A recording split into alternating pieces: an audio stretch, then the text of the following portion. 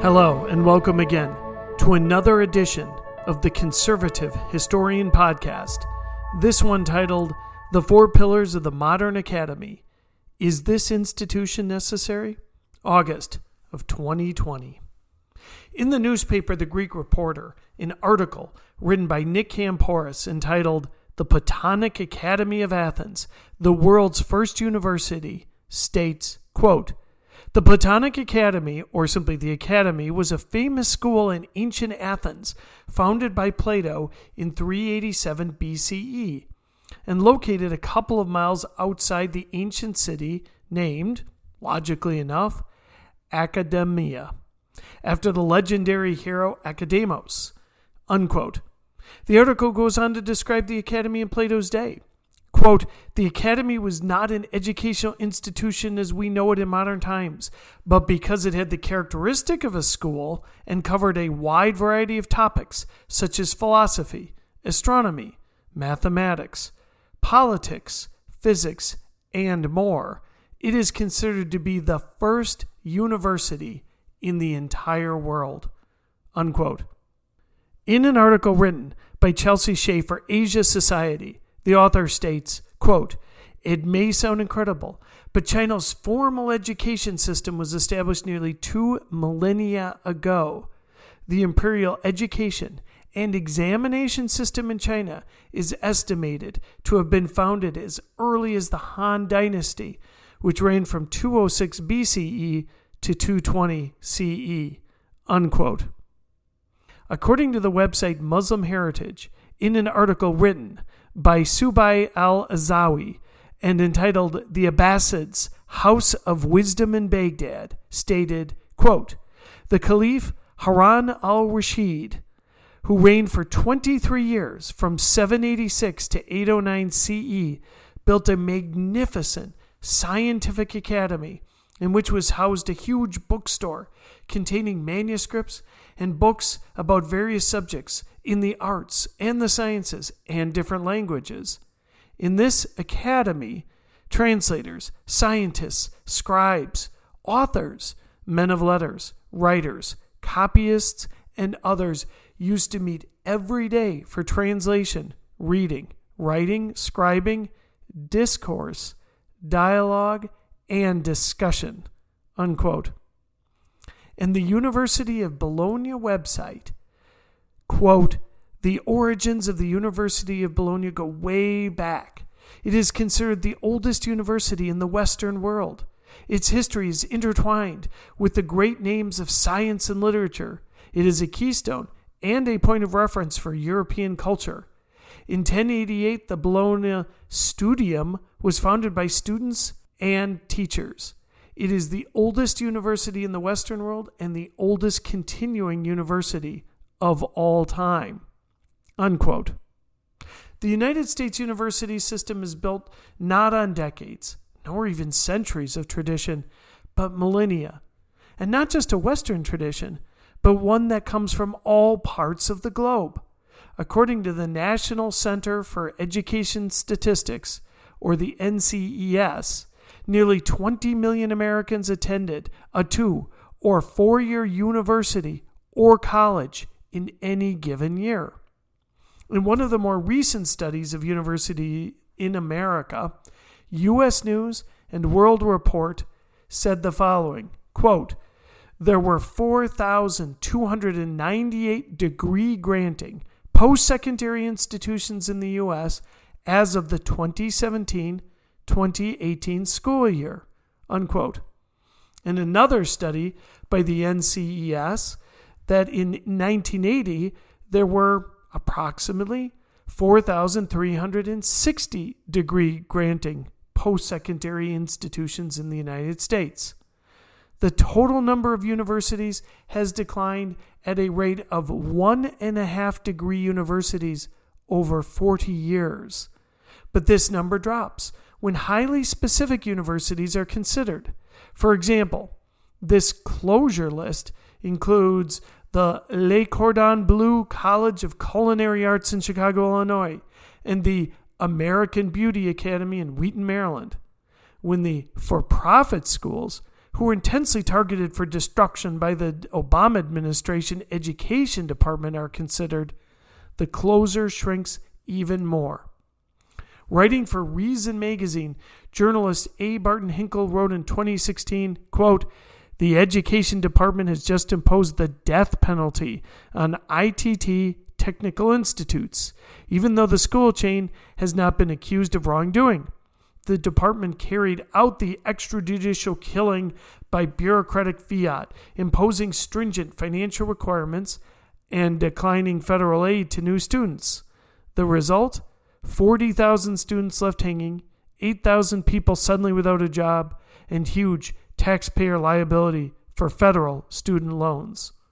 This is just one example of a for-profit university that was shut down by fiat. So once the focused vocational schools, such as the aforementioned Les Cordons Bleus, and the for-profit institutions are removed, we are left with a handful of traditional non-profit universities that almost never close. Now, that does happen, such as Wheelock College in Boston in 2018 and the College of New Rochelle in 2019. In the case of the latter, financial chicanery played a part. As is often the case, it is not just too many colleges and too few students, or even a lack of tuition money now that the federal government has stepped in. Instead, colleges often fail because they are just poorly run. Yet again, these closings are still very rare. Now, let's contrast the incredible amber-like preservation of colleges with the dynamism of business. Quote, "Over 627,000 new businesses open each year, according to the Small Business Association. At the same time, over 595,000 businesses close each year." These latest statistics were in the late 2000s. The number of new startups has fluctuated since 2004, rising to a peak in 2006 with 670,000 openings before declining over the next couple of years. Roughly, the United States tends to boast over 29 million small businesses, but as noted in a given time, approximately a 3-year period, as many as 10% of those businesses are turned over. Contrast that within the nonprofit college sector, that number shrinks down to roughly around 2 to 1%. It is not just the preservation of colleges themselves, but the fundamental pedagogy that has endured over the centuries. In a work entitled Hypatia Teaching at Alexandria, British artist Robert Trewick Bone, who painted in the late 1700s, shows the late 4th century Alexandrian professor lecturing a group of students. If one were to update the format and the close, it would not be dissimilar to today's classroom settings. The 11th century Italian attending Bologna University might not see today's basic teaching methods as fundamentally different from his time. Since the 1880s, humanity has effectively eliminated famine and disease, and yes, including COVID, from 90% of the population. The automobile, the airplane, cement roads, refrigerators, ovens and microwaves, and air conditioning. Thank God, because it is 91 degrees as I write this, but not in my office. All of these things have been introduced to society, fundamentally changing the way we conduct our transportation, the way we work, and the way we interact with each other. But university teaching methodology is mostly the same. So why are colleges thus exempt from the usual disruption and improvements that affect other aspects of life? It is because there is a perception of college that is unique and seen, especially in today's world, as absolutely indispensable. We can reject rotary phones in favor of smart technology, say goodbye to Sears, department stores, and shopping malls in support of online purchasing. We can use our smartphone device to conjure an automobile in minutes, abrogating the need for even a driver's license or a car. But we preserve college almost exactly the same as it was in much of Plato's, Hypatia's, and the founding of the University of Bologna's days. Today's university exists primarily for 4 critical reasons. Think about that. Here are the 4 pillars of the academy. Number 1, to prepare and position students for postgraduate careers. Number 2, for an in-person social experience representing the transition from parents' homes to full independence. Number 3, the offer of collegiate sports. And number 4, learning critical thinking skills that could be applied to any vocation or really any aspect of life. Those are the reasons. Those are the goals. Those are fundamentally why universities exist, or at least the things that people today either presume to get out of them or actually do get out of them today. If you took out those 4 things, there would not be a cause for the university system. Let me reemphasize those 4 again. Preparing for a career, social interaction as is a prelude to full adulthood, sports, and fundamentally critical thinking skills that could be used in any vocation in any point of life. Let us start with the first of those, the ability of college to deliver us a job, the ability of college to deliver us a career. In a piece written last month entitled Defund the University, I wrote about Bryan Caplan and his The Case Against Education, Why the Education System is a Waste of Time and Money. Essentially, the book is about the first pillar of the university, that this improves the ability to obtain a job and launch a career. The problem is that this is not accurate. As Caplan notes, education is not about getting a job. Rather, it is signaling to potential employers your perceived value and limiting the benefit of those who do not possess certain degrees. Caplan notes, quote, "If you want the best education in the world for free, you can just move to Princeton and start attending classes unofficially. There's almost no effort made to stop you. You just won't get a diploma, which makes it nearly pointless because college is more about impressing people than learning useful info." Unquote. Caplan also asks a very simple question. Do you want the education and not the degree, or the degree and not the education? Come on. 99% of truthful respondents will answer the degree because they understand that potential employers will not ask what they learned in their stats class, much less what they learned in queer intersectional studies, but they will surely note before the interview whether you have a degree, meaning the actual content of the college curriculum is beside the point. I would encourage anybody listening to this podcast to do what I call the Caplan Princeton question. Do you want to go to Princeton and take the classes but don't get the diploma, or skip the classes and get the diploma? It's a very simple way to root out the real value of college and what it is that everybody is really seeking. Now, certain professionals do need their undergraduates and some postgraduates to have basic training. Engineering, nursing, and business degrees are just a sampling of these types of crucial practices that need to be learned someplace. In almost none of those cases do you want to put an individual in front of a customer, in front of a design group, or in front of a patient without some fundamental background training. The challenge is that college is ladled onto these major requirements that parents and students have to subsidize in addition of classes that will have no meaning to their professions. Let me give you one example. Marquette University of Milwaukee, Wisconsin has a very well-regarded nursing program. But to attain a Bachelor's of Science degree nursing, a student also needs to take courses in English, theology, philosophy, and something that Marquette calls core courses, but are really fundamentally about ethics, morality, and society itself.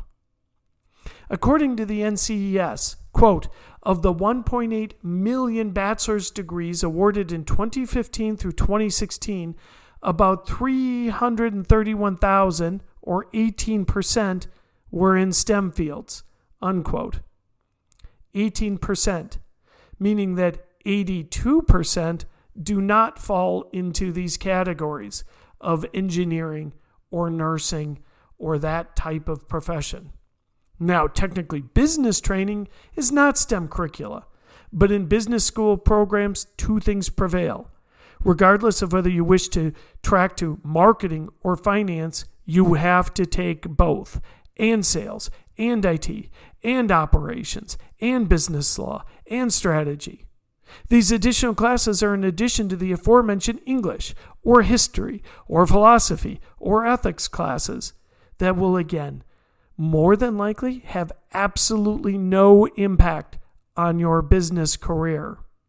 Become a business major and take a whole lot of classes that will mean nothing to your career and nothing in order to even obtain that first job. The key is have the degree. Second, the actual information imparted in your business class will likely have no impact on your business career.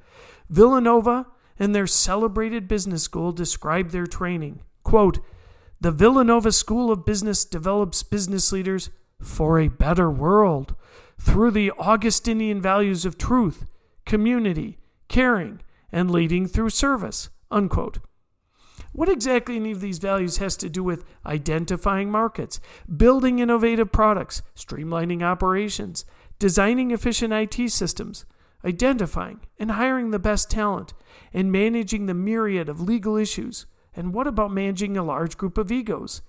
It is very hard to see how those things apply directly. Now, is it good that a person would obviously bring to whatever their job is that sense of truth and caring and wanting to have a service commitment? Absolutely.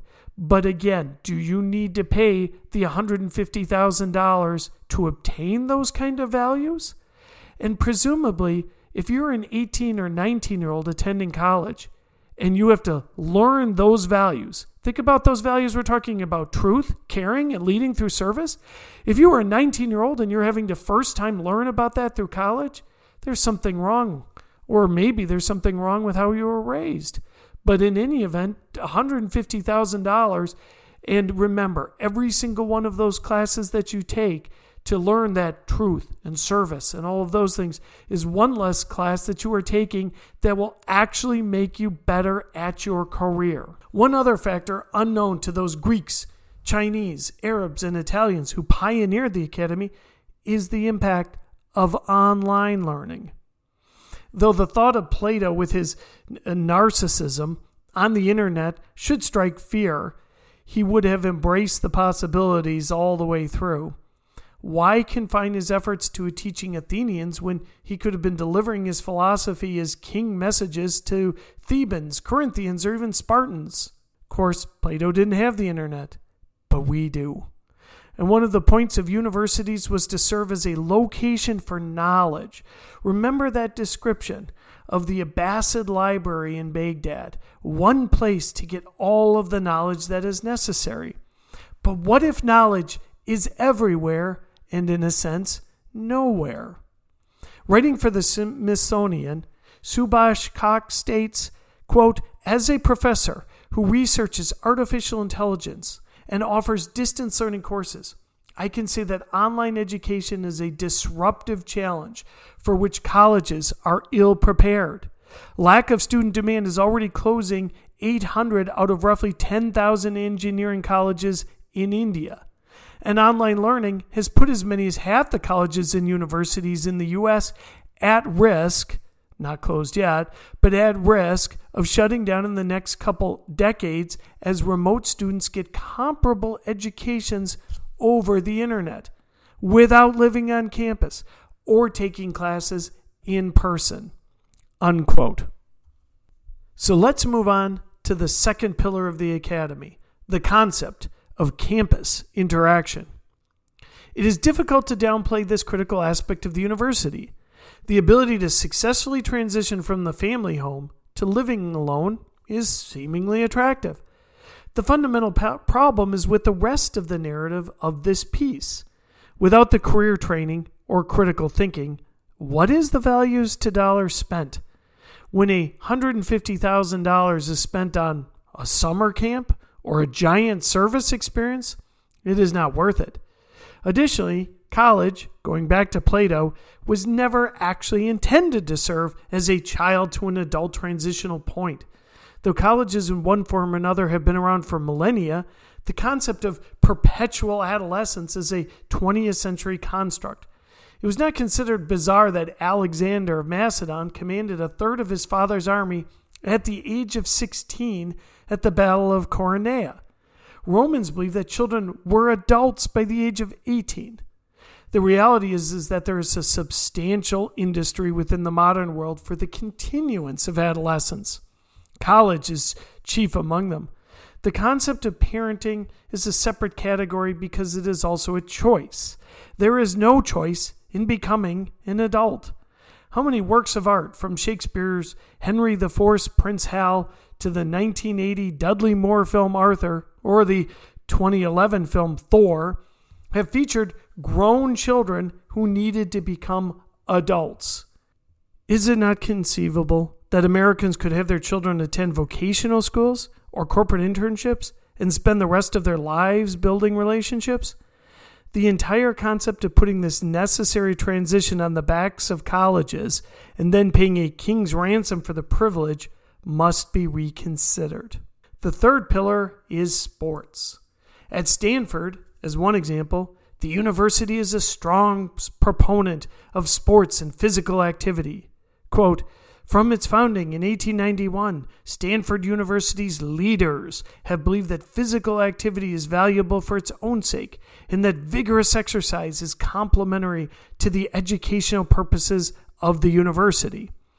Within this context, for human development, it is the mission of Stanford Athletics to offer a wide range of high-quality programs that will encourage and facilitate all participants to realize opportunities for championship athletic participation, physical fitness, health, and well-being. Unquote. This all sounds good, but a more accurate statement would be that they offer a narrow range of programs. When colleges talk about college sports, they are really only talking about two of them, basketball and football, and both of those would be in the men's category, as those are the only two that make money. Just to put paid to that concept, Stanford recently announced that it will, quote, discontinue 11 of our varsity sports programs after the 2020-21 academic year. Men's and women's fencing, gone. Field hockey, lightweight, rowing, men's rowing, co-ed and women's sailing, squash and synchronized swimming, men's volleyball, and wrestling, unquote. If they could get away with it, colleges would consider eliminating everything but the big two. And think about some of those names. They got rid of wrestling.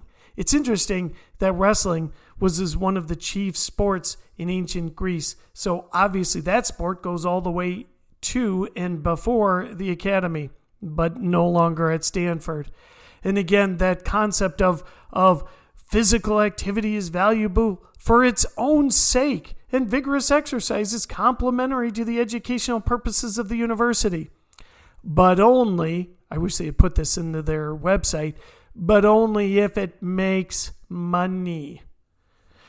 If they could get away with it, colleges would consider eliminating everything but the big two. The elimination of these extraneous sports occurred even though Stanford has a $27 billion with a B endowment.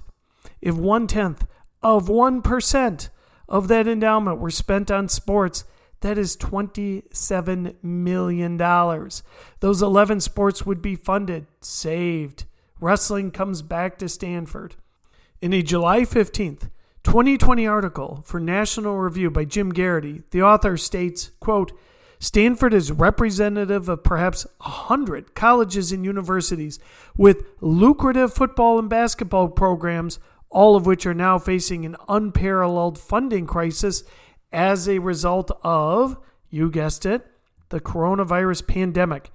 The cancellation of the NCAA basketball tournament this March cost schools a projected $375 million in revenue, unquote.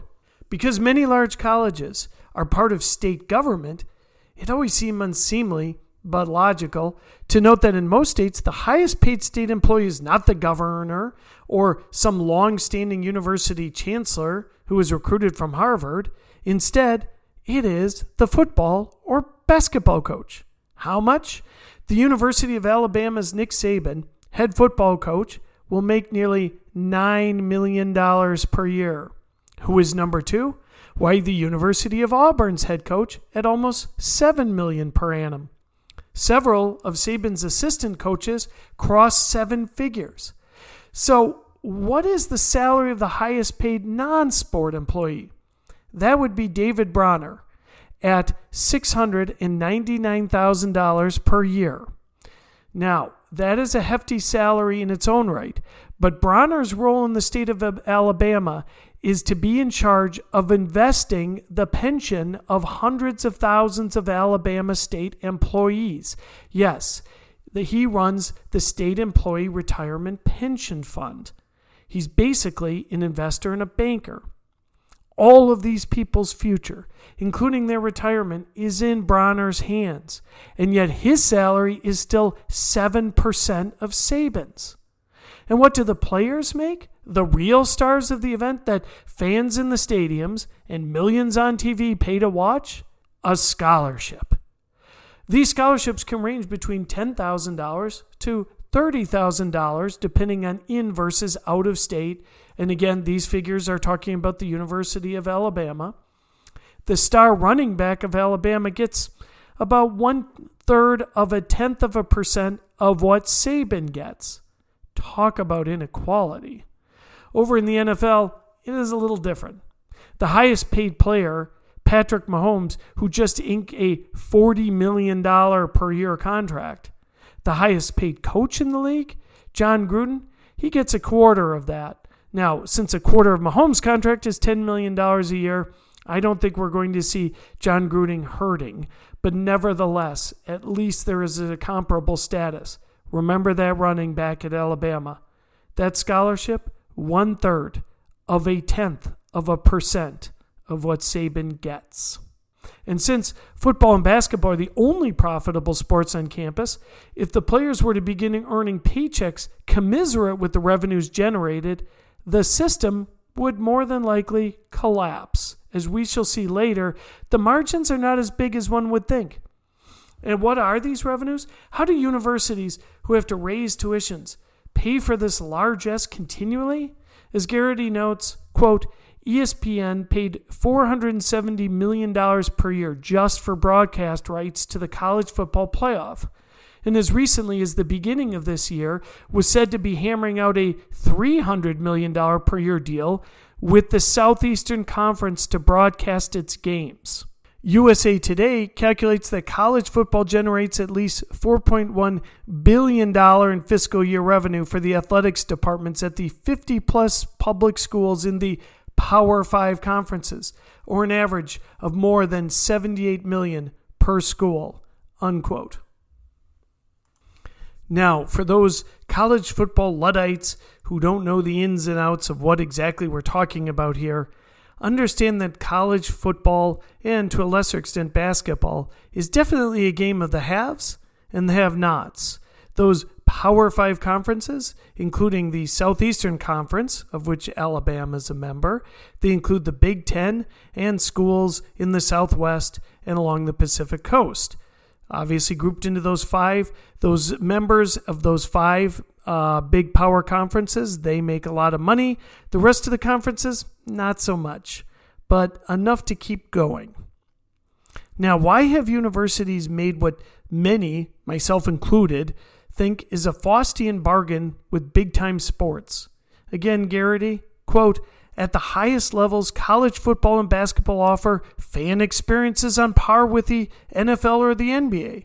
They stir campus enthusiasm, provide hours of free advertising for the university, and of course, bring in enormous amounts of money each fall and winter, helping cover the costs of other college sports that don't bring in enormous revenues, unquote. But that last point is a shibboleth. Only the most extensive, most profitable programs, remember those Big Five power conferences, such as Alabama, can generate enough profit to subsidize other programs. Read non-SEC or Big Ten programs, such as Ohio University. Quote, by contrast, Ohio University does not make enough from football or men's basketball to cover the losses by other sports, unquote, according to a Forbes article written by Christy Dosh. And what is missing from any of these analyses? Any contribution from sports revenues to the other parts of the campus.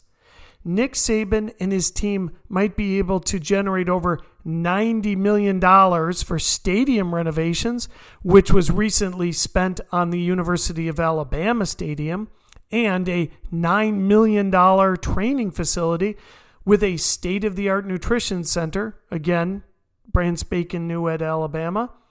But there is very little left over for anything non-sports. In fact, there's nothing. The University of Alabama currently runs a debt of more than $200 million. And for even the largest of big-time programs, what happens when these sports are no longer able to be played in the COVID era? Armageddon, essentially. That $90 million stadium at Alabama, it sits empty. And that $9 million training facility, well, that thing, if you jam enough players into it, could easily become coronavirus U. Two of the largest professional sports, baseball and hockey, have gotten along just fine without relying on colleges as essentially their farm system. In the case of hockey, according to the NHL website, quote, today's NHL is not the same 24-team league that existed when Commissioner Bettman took office midway through the 1992-93 season. It has grown to 31 teams, from 787 players to more than 1,000. Regular season attendance in the NHL in 93 was slightly more than 14 million. This season, it will exceed 22 million. Expansion fees 25 years ago were about $50 million. They are 10 times that now at $500 million. And next expansion, should it happen, would carry an NHL fee of $650 million. Franchises today are more valuable than ever, unquote. And this is hockey. And though there are hockey players in college who go on to the NHL, college hockey does not exist today as that big-time sport that is essentially a feeder to the NHL. A lot of NHL players will start with the league in their development programs out of high school. All of this without those colleges. And one other point. We get it. Many alumni are married to the sports teams. But when some of these colleges can no longer tap into the piggy bank of football, not just to pay for other sports, but just to pay for the football, where will they go for funds? And keep in mind, so many of these universities are public institutions. So if you live in Mobile, Alabama, but prefer to send your kid to the University of the South, you're probably going to find out really soon where Alabama is going to go to fund the University of Alabama, Auburn, and all of those other public institutions that at one time relied on football, and they're not going to let that football program go down. Nick Saban's got to be paid, so they're going to come for you, and they're going to come for your money. Why should our Mobile resident have to pay for some Crimson Tide devotee? The entire college sports complex is now facing an unprecedented disaster and is likely to take much of the university, including tuition-paying parents, on a ride. The fourth pillar was a focus on critical thinking and problem solving. Now, to me, out of all of these reasons, this is probably one of the most important. Now, I myself attended a small liberal arts college, and problem solving, critical thinking, the ability to take a complex issue, break it down into component parts, and build it back up into cogent concept was one of the things that was taught at that time, many, many years ago. And so I actually think the ability to think critically, the ability to do that kind of breakdown is incredibly important. And I don't think it's fundamentally done at the high school level. These values are not necessarily taught by parents, so colleges might provide a pretty unique way to find them. The Brookings Institution defined critical thinking as, quote, critical thinking uses the skills or strategies that are most likely to lead to the desired outcome. It is purposeful, reasoned, and goal-directed. It is the sort of thinking we should be engaging in when deciding what and whom to believe, which of two job offers to accept, or whether vaccinations do cause autism. It is different from, but often relies upon, simple recall. Example, what does 5 plus 7 equal? Unsupported opinions, I like vanilla ice cream, and automated actions, stopping at a red light. Unquote. Chris Green, associate professor at Marshall University, puts it this way, quote, over the last 40 years, the basic mechanisms and vocabulary of such rational argumentation have become central to higher education. At the same time, the need to demonstrate the utility of higher education has continued to rise as an even wider set of Americans gain access to it. Unquote.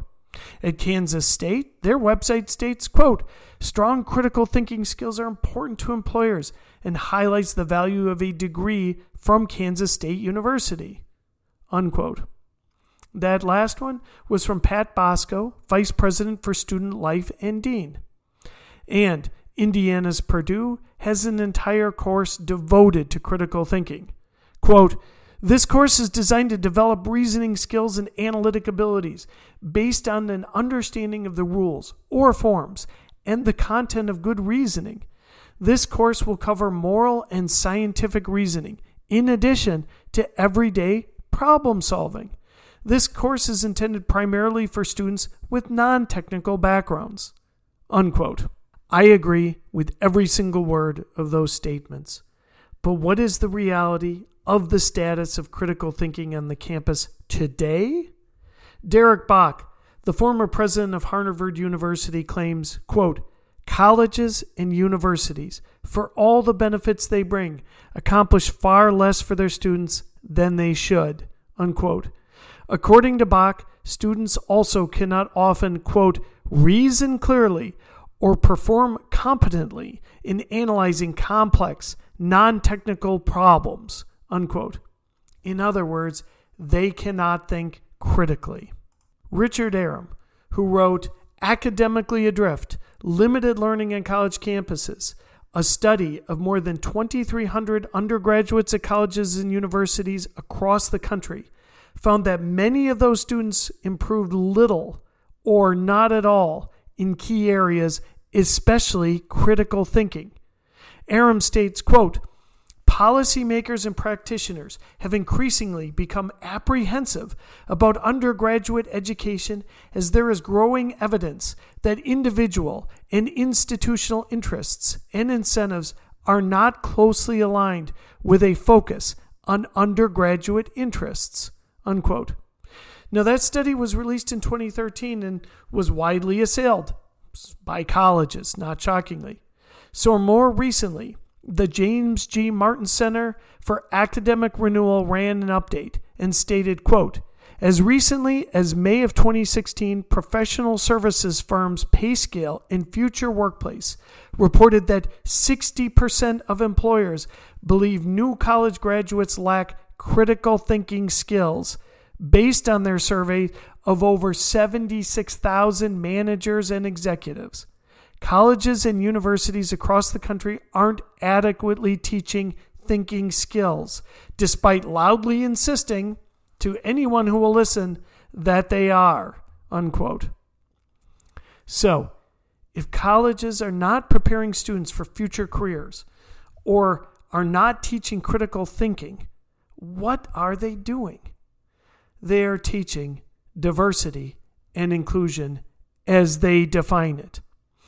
According to U.S. News & World Report, here is their definition. Quote, diversity often means race, ethnicity, or tribal affiliation, but also extends well beyond these factors to sexual identity and orientation, income level, first-generation status, cultural background, and gender. Unquote. On one level, this sounds like an okay thing, aside from the apparent cost, but note what is omitted from this definition and omitted from almost every college diversity statement, and that would be the diversity of ideas. Skin color or sexual orientation mattered, but differentiated approaches and the critical thinking that would be necessary for individual thought is omitted. In the case of one university, Yale, there is, are you ready? An Office of Diversity and Inclusion, a Dean of Diversity and Faculty Development, an Office of Gender and Campus Culture, and a dizzying array of similar positions and programs. At present, more than 150 full-time staff and student representatives serve in some pro-diversity role. Again, none of these 150 people are responsible for ideas, but instead skin color and sexual orientation.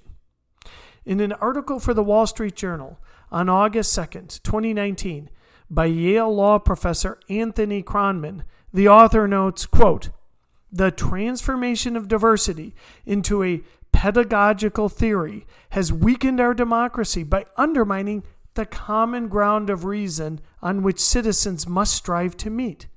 The significant confusion is the equation of a diversity of ideas with a diversity of race, ethnicity, and sexual preference.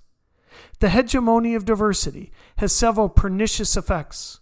One is that it encourages minority students, and eventually all students, to think that a departure from the beliefs and sentiments associated with their group is a violation of the terms on which they were admitted to the university. The upshot is that students are lauded for the beliefs and feelings they bring to their school on account of their separate identities, rather than being reminded of what they all stand to gain by being there. The inestimable privilege of joining in a rational inquiry that subjects every one of their sentiments and beliefs to the same rigorous demand for explanation and justification. Unquote. Remember that Villanova Business School goal? This is what is written on that section.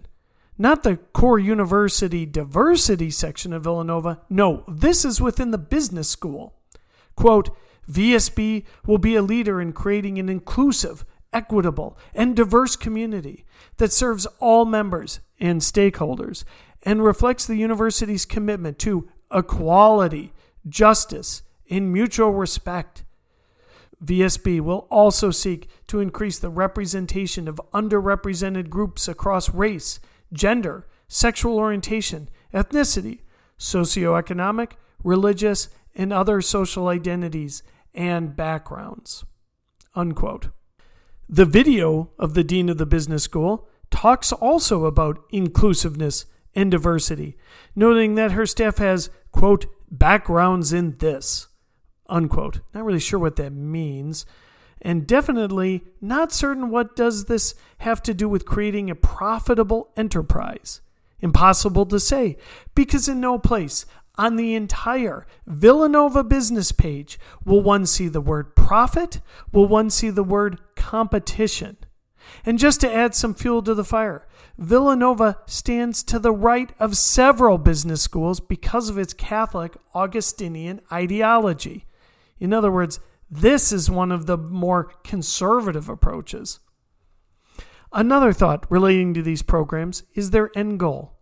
The ability to teach critical thinking is perpetual. But what if the United States happily, at some point in the future, achieved a post-racial society in some circles? In the case of Yale, what would those 150 people then do? Essentially, we will never become post-racial because there exists an entrenched bureaucracy that would lose income and power if that were to ever happen. Additionally, When the time came to dismantle such organizations, the cry of racism would resound in and of itself, and the university presidents would buckle, as the vast majority has, to these charges. The very decency of the American people is often used as a cudgel to beat any dissenting views, to beat people who would bring critical thinking to these issues back into line. And by post-racial, what is it that I would be talking about? Imagine if black incomes closed to similar to white ones. As of 2019, there was roughly a $15,000 annualized family gap between white incomes, this excludes Asian and Latinos, compared with, let's say, African Americans. Or of wealth, currently around 3% for African Americans, started to close to the relative percentage of 13% being matching the black population. If that were to happen, one could use an egg timer in which these same diversity advocates would pivot from incomes or wealth to STEM jobs or CEOs or workers in Caterpillar's Aurora, Illinois plant. They would say, well, there's only 50 out of the 800 workers are black. That must be a racist attitude that needs to be fixed. By whom? By the very diversity workers now so endemic in universities would be the first people on the front line saying, see, racism still exists and we need to keep our jobs.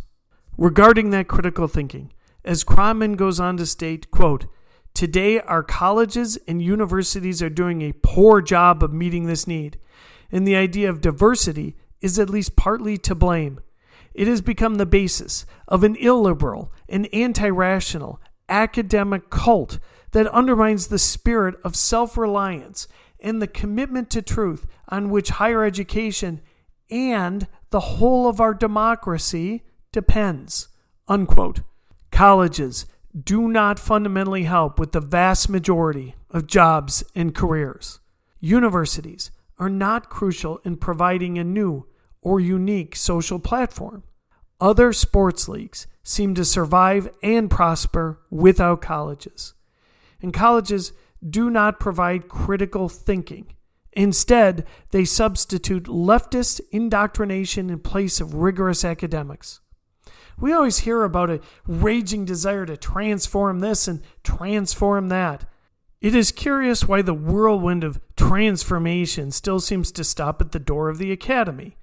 The left, which loves to transform everything, has little desire and less need to transform the academy. For them, it is working just fine. And of course, they wish to do away with critical thinking. If that were still prevalent in the academy, it might occur to many that we no longer need the university system. Thank you.